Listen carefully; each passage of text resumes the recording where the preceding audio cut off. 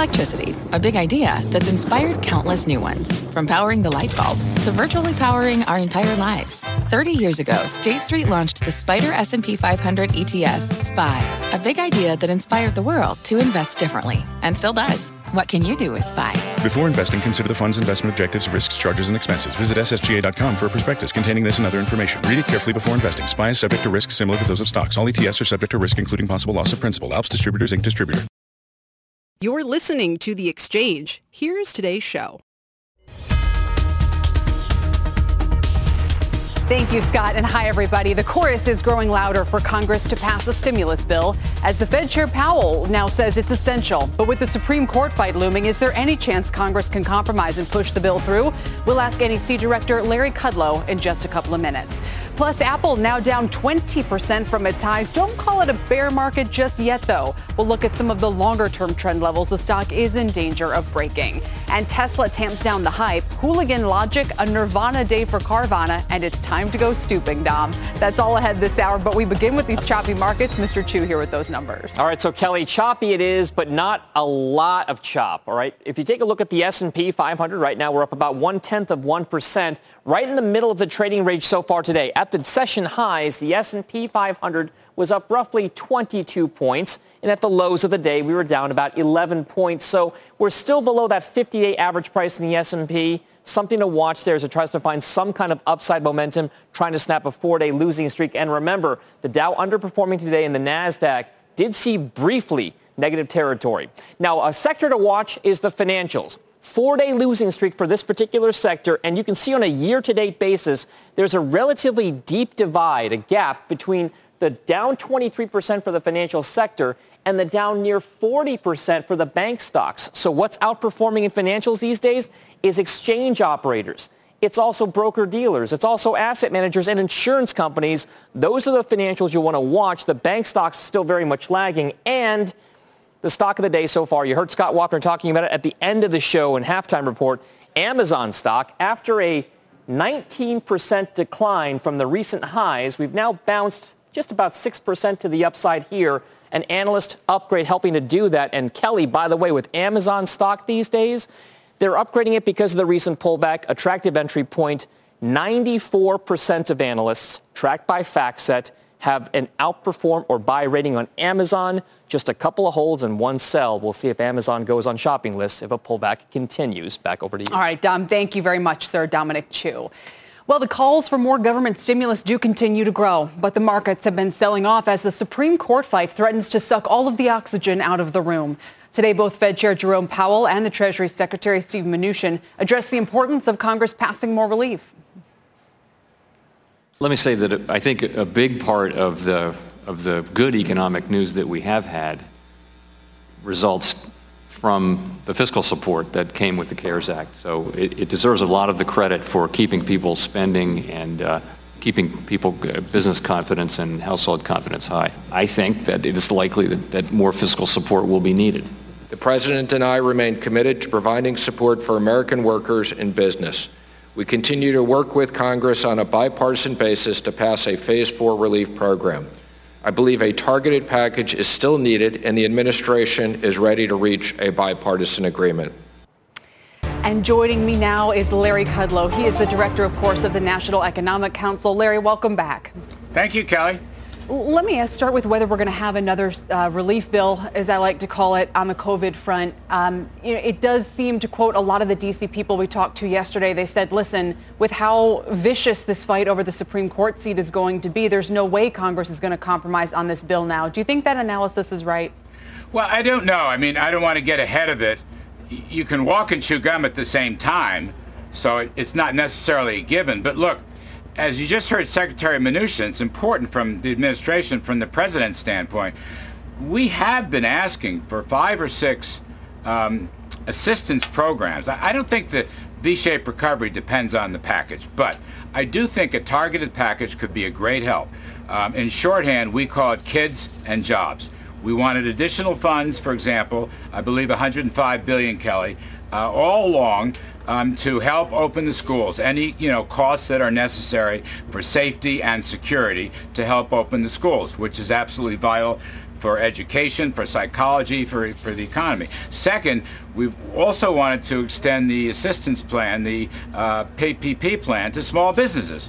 I mean, we actually had money, I don't know, it's over $100 billion that could be repurposed to go back into that plan. I think the plan was very effective. I think it did save perhaps 50 million jobs, and I think it's helping folks get back to work, better unemployment numbers than we suspected. So those are just two items. There are other items that we were happy to look at, but unfortunately we couldn't reach agreement with the other side. And so that was before the judicial issues came up. So I'm just saying, I don't think one depends on the other.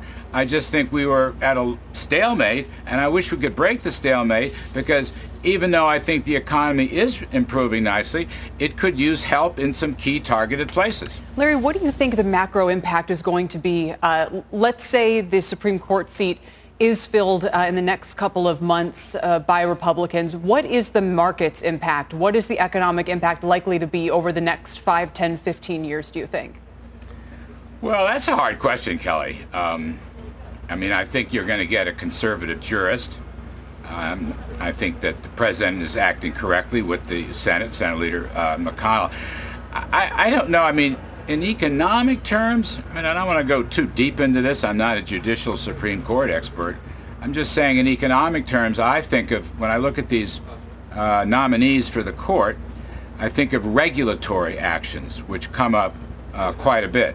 And I think, as you know, I prefer a lighter touch, a lighter foot on regulatory actions, especially economic regulations. Now, that has been the trend.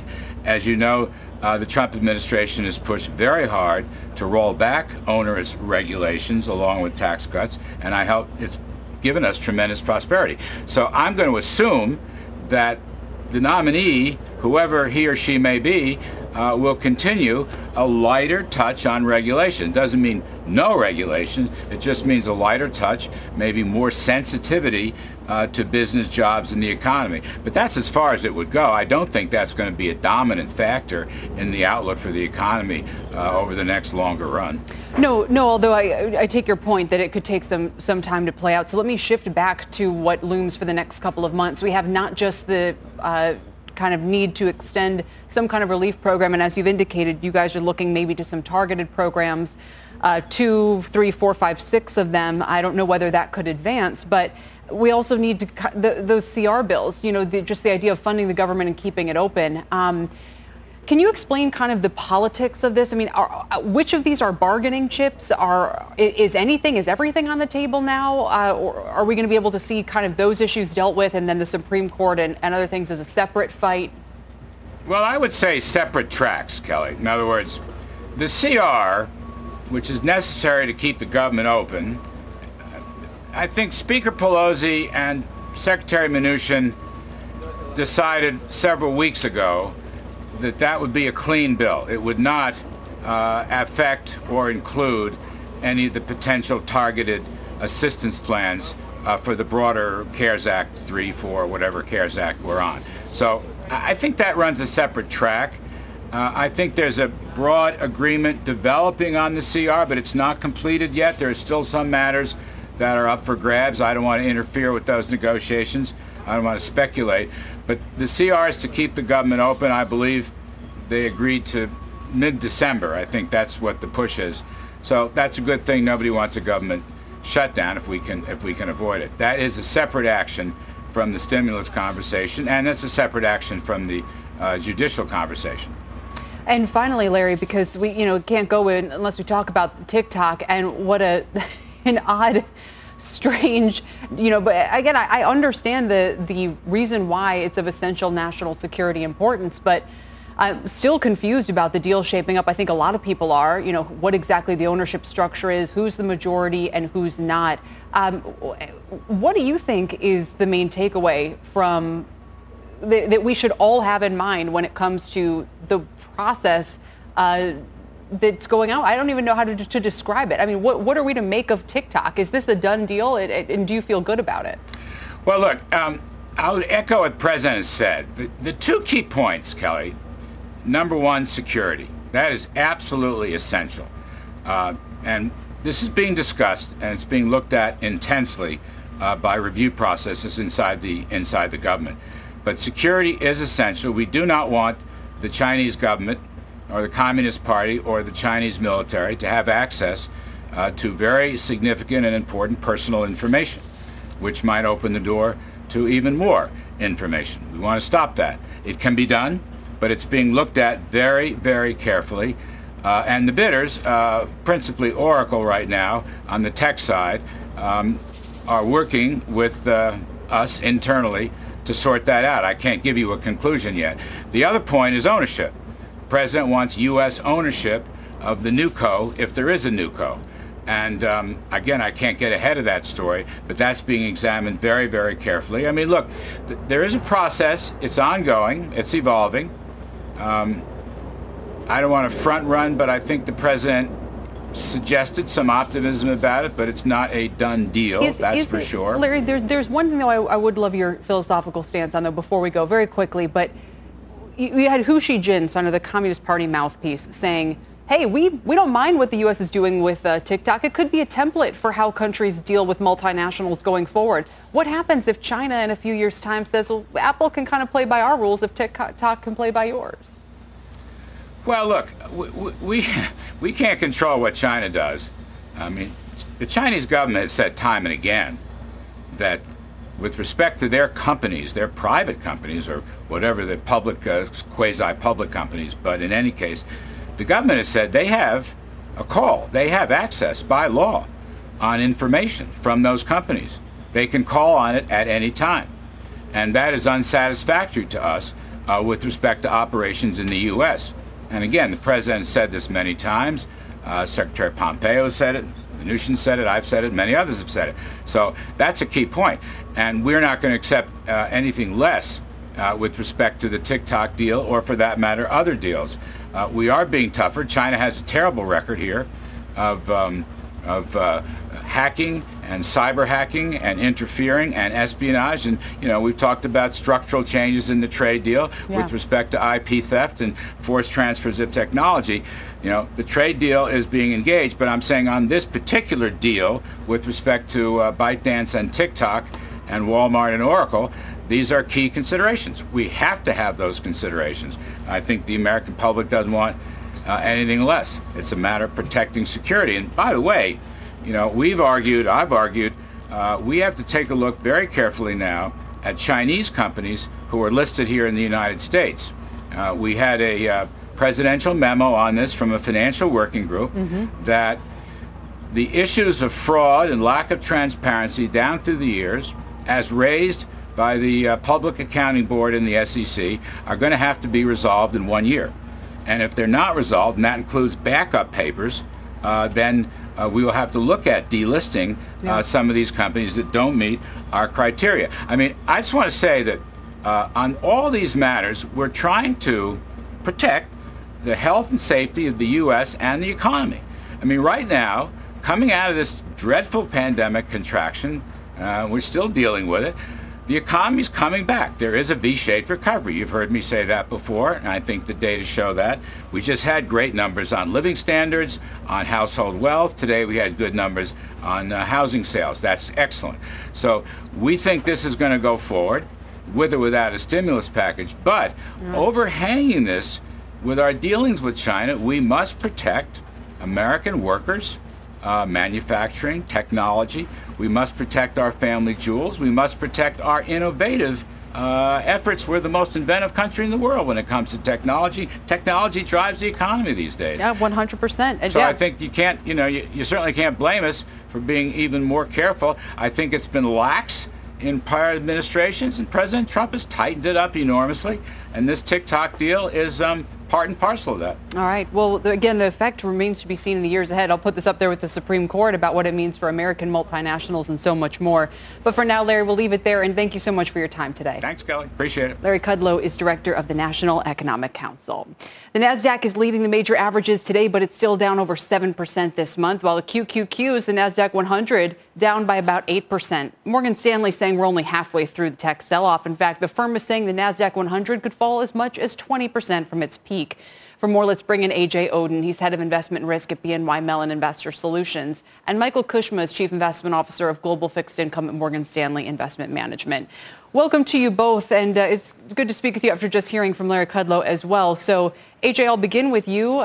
Do you share this concern about where the tech sector is heading, and what do you think is going on with the economy overall?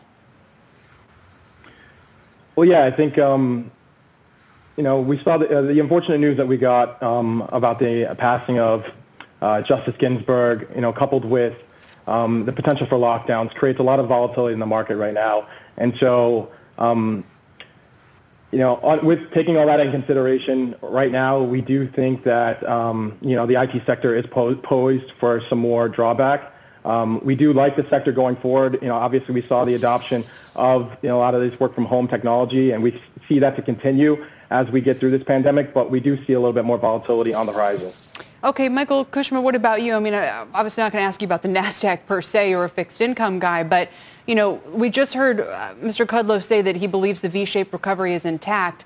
And are you in that camp? And what happens in the months ahead now if there's not going to be at least another major stimulus bill?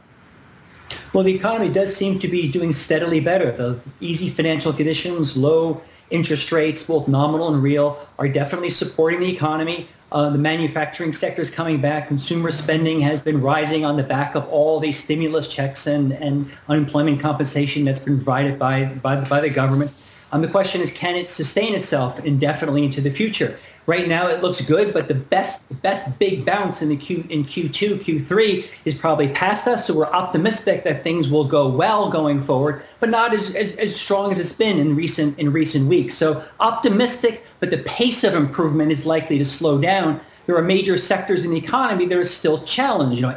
Transportation, airlines, lodging, travel, leisure are still well below subpar in terms of mobility. And until that gets better, which is probably going to only be when a vaccine or something close to that shows up, will we get fully back to where we are. But right now, we are on a nice upward trajectory. Yeah, I know. AJ, I certainly hope it stays that way. I'll ask you why you prefer non-U.S. equities over U.S. equities right now.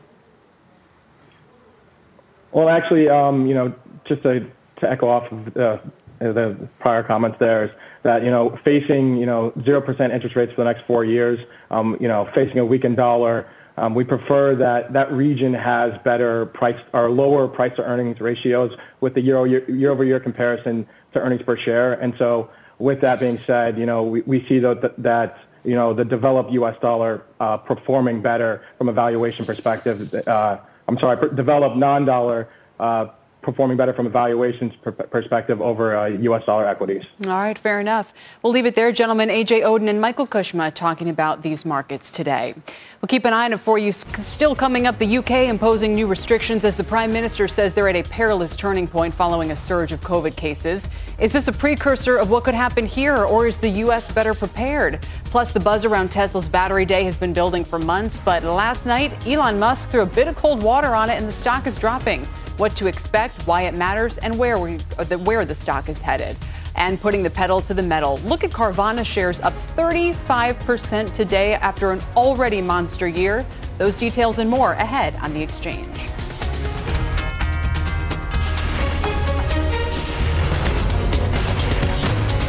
This is The Exchange on CNBC.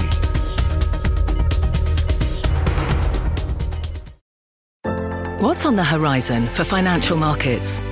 At PGIM, it's a question that over 1,400 investment professionals relentlessly research in pursuit of your long-term goals. Specialized across asset classes, but united in collaboration, our teams provide global and local expertise. Our investments shape tomorrow, today. Pursue your tomorrow with PGIM, a leading global asset manager.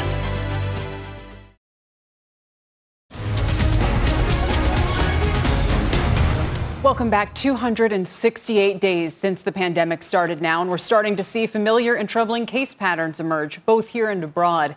This as the death toll in the U.S. tops 200,000, the highest in the world. Meg Terrell is here with the very latest. What do we know, Meg? Hey, Kelly. Well, let's take a look at Europe to start. They are in the midst of what looks like a second wave. If you take a look at the new daily case counts in countries like Spain, France, and the UK, you can see they are steadily ticking up. And the UK, of course, today implementing new measures, encouraging folks who can work from home to do so, closing bars and restaurants earlier. This as we are starting to see cases ticking up in the United States now as well. And if this trend continues, this would be the country's third wave in terms of daily case counts. 13 states now are seeing more than 25% growth in new daily cases week over week. Those are the dark yellow states there, primarily in the middle of the country. Dr. Fauci today telling CNN that we need to get cases much lower before October, November, and December. Here's why. If we don't get that baseline down sharply to a very low level, and the reason we need it there is because when you have a very low baseline and you start to get the blips, as I call them, you don't want them to turn into surges or rebounds. And when you have a lot of cases floating around, it's much more difficult to contain that. But Kelly, of course, the trends are going in the wrong direction for a number of states, which are hitting new peaks in daily new case counts. 3 states here, Minnesota, Utah, and Wisconsin, all seeing more than 50% growth in their 7-day average of new daily case counts. So we need to return to the things we've been told to do this entire time: distancing, masks, hygiene, all of those things they say work. We just need to implement them in time to try to make a dent in this before fall, Kelly. And is there anything we've learned from Europe in that regard, or even as we watch the UK, try to figure out what they can do to slow the same thing from happening here? Yeah, well, if you look at these kinds of restrictions they're putting in place, it's clearly the places where people are gathering indoors: restaurants, bars, workplaces. We know that being inside is more dangerous than being outside in terms of the spread of this disease. And so trying to curb that activity as much as possible is what people are trying to do. But that gets harder as it gets colder, and we can't do as much outside. So that's the main concern. Absolutely. Meg, thank you very much. Meg Terrell bringing us up to speed with the latest on the pandemic front. Coming up, from narrative changing to a pillar of multi-decade growth to technological leader. Those are some of the phrases analysts have used for Tesla's battery day today. Will they deliver? The stock's down 4%. We'll be right back. If a friend asks how you're doing, and you say, I'm okay, when the truth is, I don't want my problems to burden anyone. Or you say, hang it in there. Because if I ask for help, they'll just think I'm weak. Then this is your sign to call, text, or chat 988 for free, confidential support. Anytime. You don't have to hide how you feel. Sometimes it takes a different approach to help you unlock your true potential. With Capella University's game-changing FlexPath learning format, you gain relevant skills you can apply to your career right away. Earn your degree from an accredited university and be confident in the quality of your education. Imagine your future differently at capella.edu. Capella University is accredited by the Higher Learning Commission. Learn more at capella.edu/accreditation.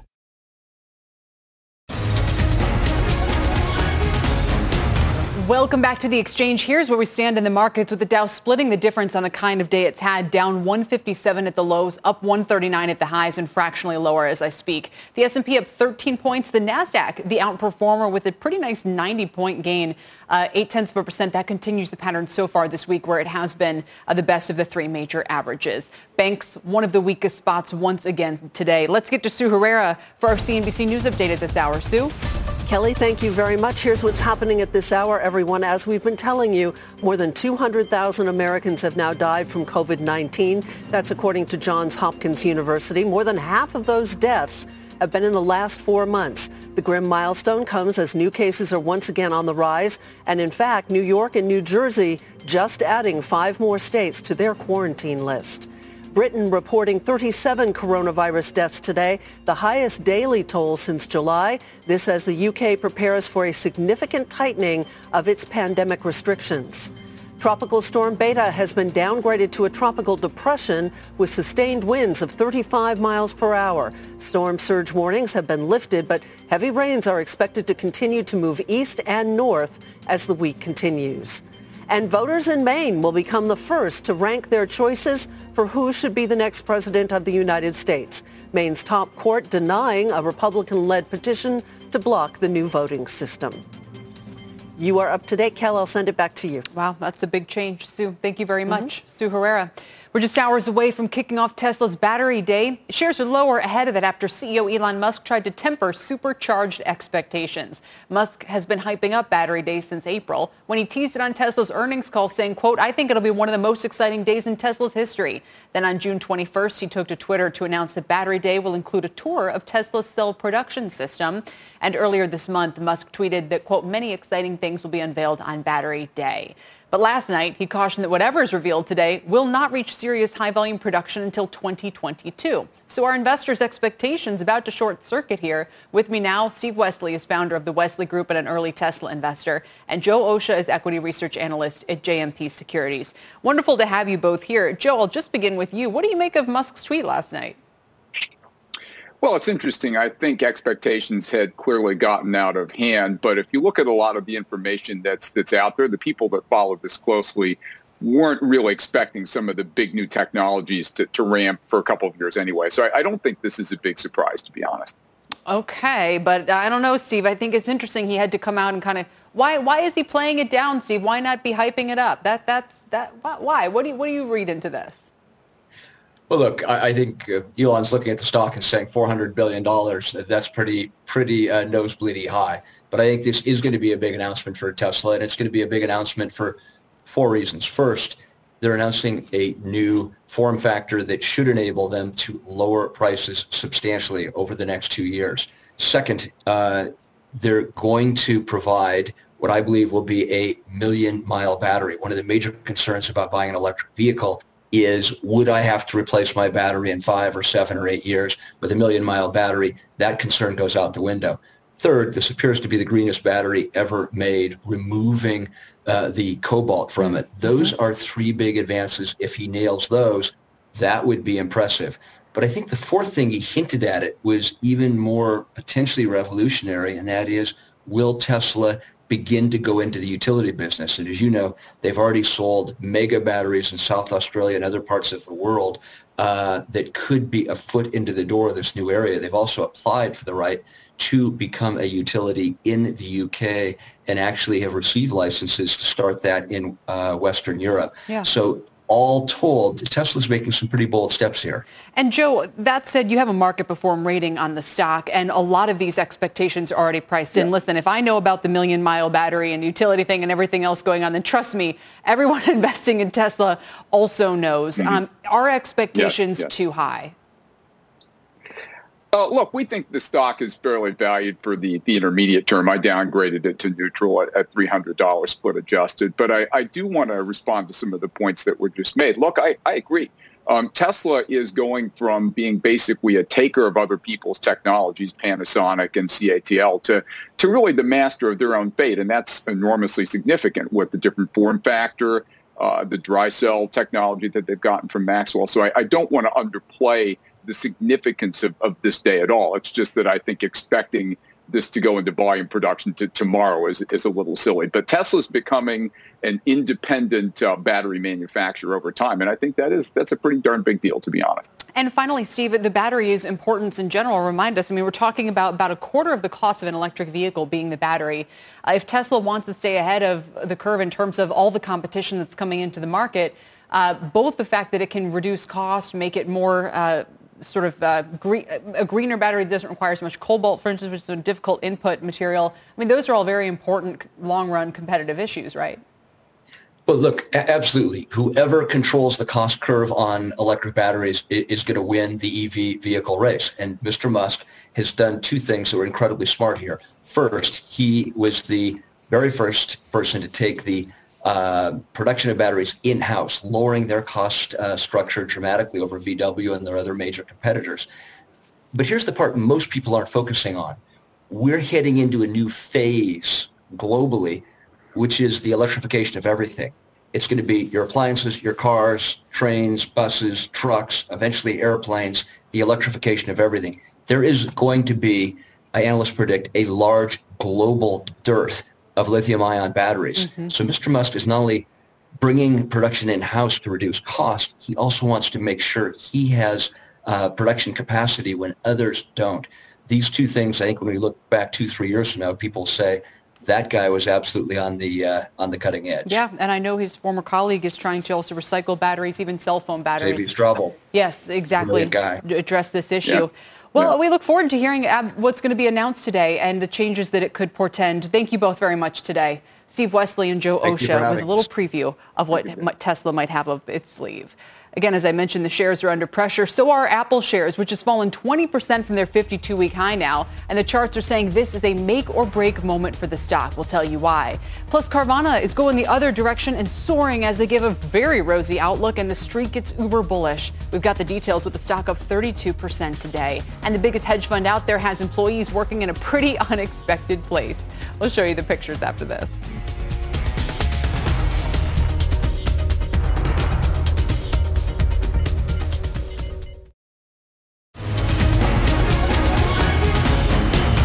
Welcome back. Let's catch you up on a couple stories that should definitely be on your radar today. It is time for Rapid Fire. Here to break down the headlines are John Fort, Julia Boorstin, and Michael Santoli. Welcome, everybody. First up, the TikTok saga continues with the Chinese state-backed tabloid The Global Times publishing an editorial calling the deal unfair, and they're also accusing Washington of bullying and hooligan logic. But the state media, not the only one with some harsh words about the deal. Media mogul Barry Diller was on Squawk Box this morning. Here's his take on the proceedings.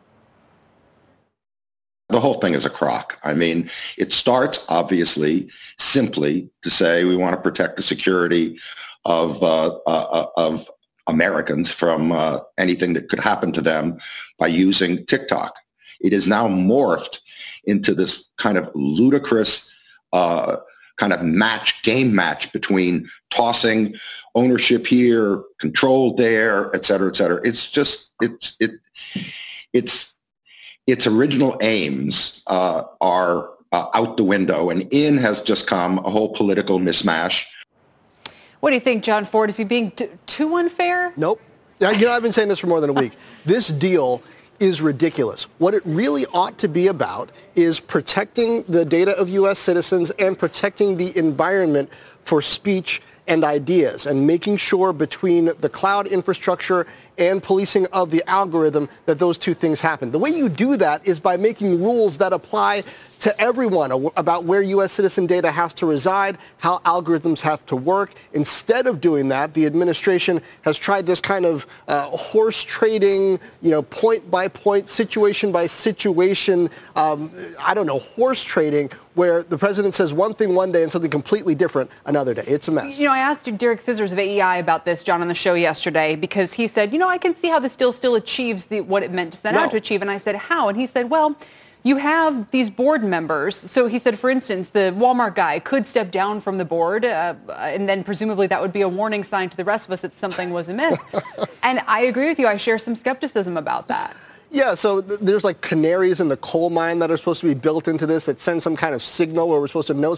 That's not how technology works. Look, if you're going to protect U.S. citizen data, put the right rules in place to do that. If you're going to make sure that algorithms aren't censoring, Winnie the Pooh from TikTok, then put rules and policing in place to do that. The president can't do that on a point-by-point, day-by-day basis. That's no way to run an economy. Julia, could it emerge over time? I mean, is this kind of the first awkward effort at something much more philosophical that's coming?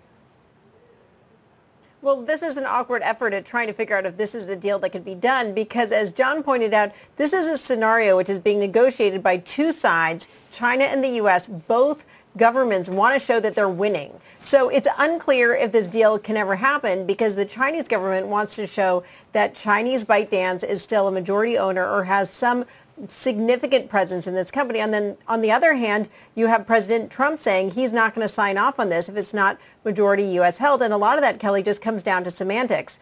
ByteDance owns 80% of this new company. But what the U.S. is saying is that ByteDance, if you take into account that it's ByteDance is 40% owned by U.S. investors, then you can get to over 50% U.S. ownership. But so a lot of debate here about what it'll even take for this deal to be approved. What do you think? My hypothesis is the ownership structure is just complicated enough that it gives everybody the chance to say they won, which is the only way this thing gets resolved, right? But that's not a win. That's horrible. It's politics, because there's actual data and actual rule of law at stake here. This whole talk about American ownership, a lot of these VC firms, they don't actually own all of the shares here. They've got foreign investors who have their money in this as well. So this isn't about American ownership. And plus, I don't care. I don't trust every American. I want rules that protect my data and protect the environment for free speech. Just because American is on it doesn't mean it's good. There got to be rule of law. No, I think these are such good points. We just said, sorry, Carvana, we're not even going to talk about you today. Everyone just needs to know that, Mike, the shares are up 34%. Let's skip ahead and talk about from trading floors to tents, what's going on at Bridgewater. The world's largest hedge fund has set up shop in the woods near its Connecticut headquarters. Their setup includes open-sided tents, weather-resistant screens and webcams, and even noise-canceling software to cut out the sounds of wildlife during Zoom calls, Mike, which is my actual favorite part. But the lengths with which Bridgewater goes often reminds me, we're talking about China. Usually you see photos like this and I think, if they came up with something kind of crazy and paternalistic, it's probably China or it's probably Bridgewater. Yeah, paternalistic or cultish or essentially really trying to elevate what the project of the firm is, and say that it's so essential we have to essentially create this encampment in order for people to pursue this work. And it's always amazing. I know it's for not a tremendous number of employees that are in this mode right now. There's thousands of Bridgewater employees. A lot of people wonder, why are there so many thousands of Bridgewater employees? Because it is, kind of a relatively small number of products, like macro black box type strategies. But it is sort of fascinating and shows you how much kind of money is in the firm, is in the business, that they can just backstop whatever they feel they need to do to stay And Mike, involved. let me just skip backwards for a second, because I would like your take on this Carvana move today. It's a monster stock today, but it's had a monster year. So I understand that they're saying, hey, we're big beneficiaries from this surge of sales. But why do you think there's been such an outsized move here? Right place, right time in so many different ways, right? Because a huge bulge in used car buying in general happening. Everybody wants to do it on a remote basis. You don't want to go out and look for them. And they're the middleman right in the middle of it. But $40 billion market cap, this is what this company is pushing right now. It's basically eBay's market cap. eBay has a tremendous business of selling used cars, acting as the auction site for them, and has for many years. So it is fascinating how this market wants the pure play only. It doesn't want some other business tucked into a larger one. The other quick thing I want to mention here, John, is that Carvana is a business model that the car dealers don't want to exist, right? It only sells used cars because the dealers have a monopoly on selling new cars. I look at this. I look at GM buying Nikola Ford, and I say maybe GM should just sell its new cars fully online and unlock, Carvana-like valuations, and there's the future. Well, Kelly, I don't think that's what this is. I think part of what the issue is that Carvana's gain is Uber and Lyft's loss. People don't trust ride-hailing during the pandemic. And what Carvana was able to show is that even though the gap between wholesale and retail used car prices is narrowing, they're still able to do well, which suggests that there's something to the brand, something to the service that's keeping people happy and willing to pay a little bit more. Popping up everywhere these days. Real quickly before we go, if you haven't heard about stooping, a great article in the Wall Street Journal explains it today. It's when you cruise Instagram for furniture left on the curb, Julia.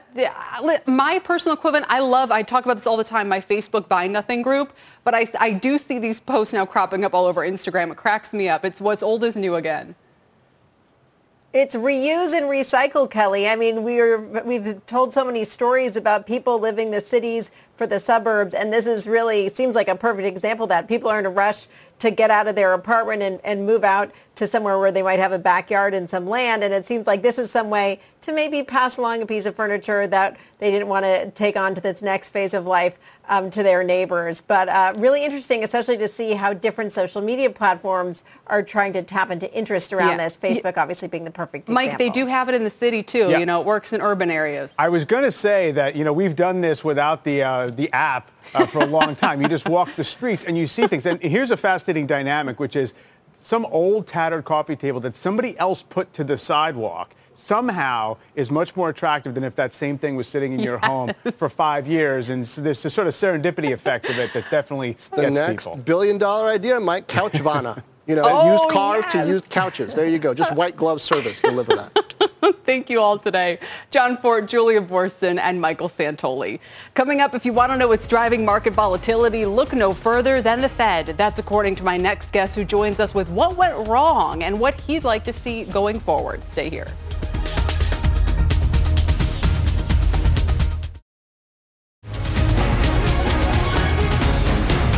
Welcome back to the exchange. Markets have been in a soft patch lately. In fact, it goes back to the Fed meeting last Wednesday. Since then, we've dropped more than 3%. And my next guest says it's no coincidence. Joining me now is David Zervos. He's the chief market strategist at Jefferies. And Dave, did you see these comments from Evans today as well? I did. And actually, I'm pretty surprised at those, Kelly. I mean, Charlie was really one of the original price level targeters, make up for past mistakes, don't let bygones be bygones with inflation targeting. And those were some fighting words, sort of expecting, he knows the market's expecting more, but he's not really ready to give it. And I think, look, Neil Kashkari, to me, really summed it up in his Friday dissent piece, which I think all of your watchers should have a read of. He said, we're basing our next move up in rates on assessments still. Assessments that inflation will get back to an average of 2%, not that there is a 2% average hit. And that assessment, as well as the assessment on the labor market, have just been kind of bad assessments by the Fed for the last few decades. They're not that good at their assessments. So, I'm very taken aback by what happened. So let me lay this out and correct me where I'm wrong. What you would like to see is something more like them coming out and saying, we're going to let inflation average 3% for 3 years, and then we would raise interest rates, for instance, just to give people a kind of a framework for what they're dealing with. On the other hand, Evans came out today and said we could start raising rates before we start averaging 2%, so your point is they're kind of getting the communication is confusing here if what they're really trying to do is let things run hot, so to speak. Well, you say that, and we thought that, and I mean, I thought Charlie was on that side. I thought a lot of these guys were on that side. We knew Rob Kaplan probably wasn't based on his comments, but just the idea that we're not going to some commitment to hit this average inflation target for a time, say 3 years of average inflation at 2% before we move, as opposed to an assessment that we will likely be hitting average inflation of 2% over the next 2 or 3 years. Right, because their assessments are so wrong. Yeah. Yeah, I mean, we're going back to kind of almost the Nairu-based world of saying, hey, we think inflation is going to pick up 2, 3, 4 quarters down the road, so we're going to tighten early. That's what we thought we got away from. And honestly, Kelly, we didn't get away from it. And I think the market's pretty disappointed in that. And it's giving the Fed a lot of leeway, but it's also pulling back where I think a lot of expectations were. 100%. So then let's end it here because we will hear from the Fed chair tomorrow. I believe also on Thursday he's on Capitol Hill. Granted, this is not the kind of environment where he would say the following, but what could he say to tell market participants that the Fed will go in the direction that you're suggesting instead of what you're seeing take place? I think something along the lines, Kelly, of just, hey, this is work in progress. This was a compromise. We're still working on communication. We really want this average inflation target regime to take hold, and we're looking at just reiterating it and talking about how the communication process is a work in progress. I think the market will accept that, and we can go into December and kind of leave the election behind and the politics behind of what might be happening behind the scenes, and then get to a real average inflation target with a look back, with sort of not letting bygones be bygones. Yeah. And I think that's something for next year, and hopefully that happens, and hopefully Neil's on the right path of where we're headed. I think he wrote a great piece. So. It's fascinating. And it's not, what your take on this was very different, especially at first than most others. And I think now they're coming around to that view. Dave, thanks so much for joining me. Appreciate it. Always a pleasure, Kelly. David Zervos of Jefferies. Still ahead, Apple down more than 10% in the past month, 20% from its highs. And my next guest says the stock could be facing a make or break moment. He tells us why in just a minute.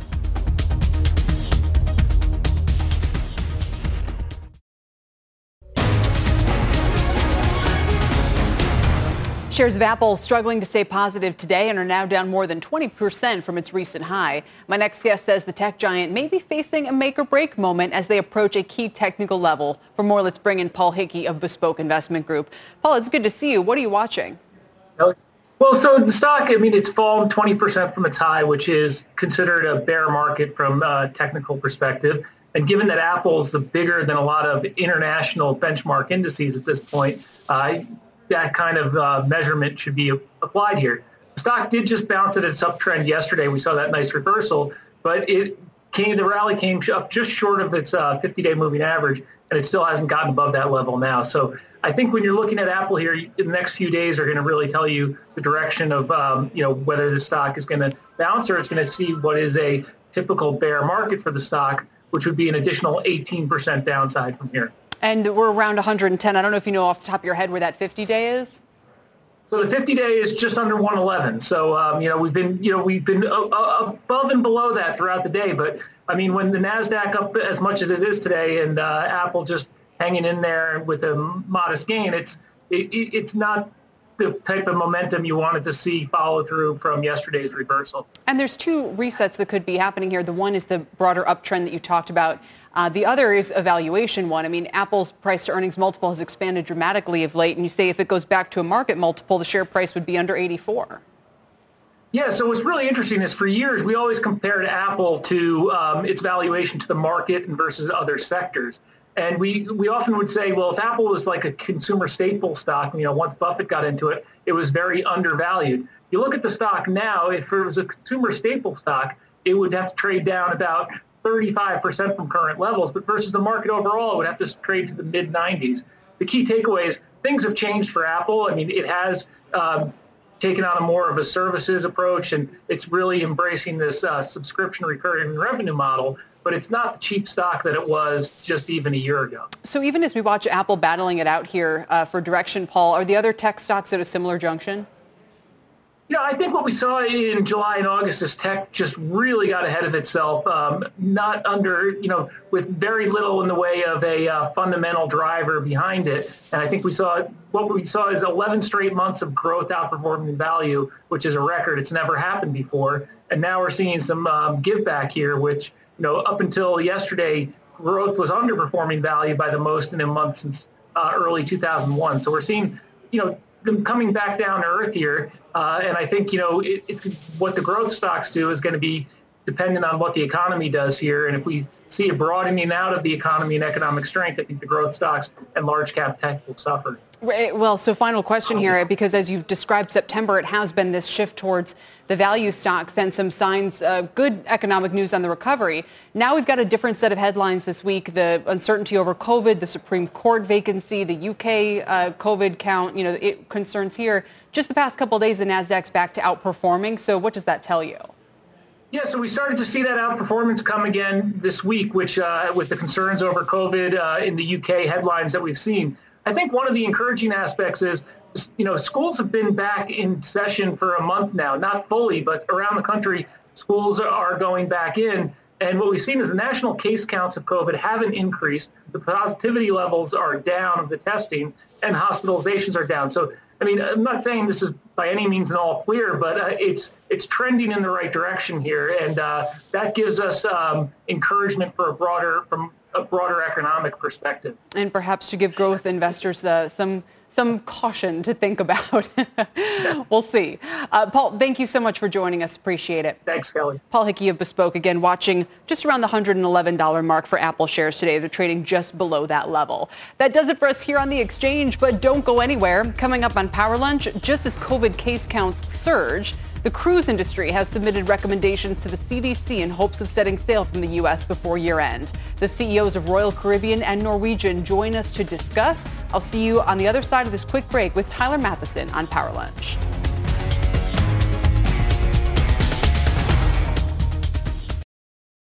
You've been listening to The Exchange.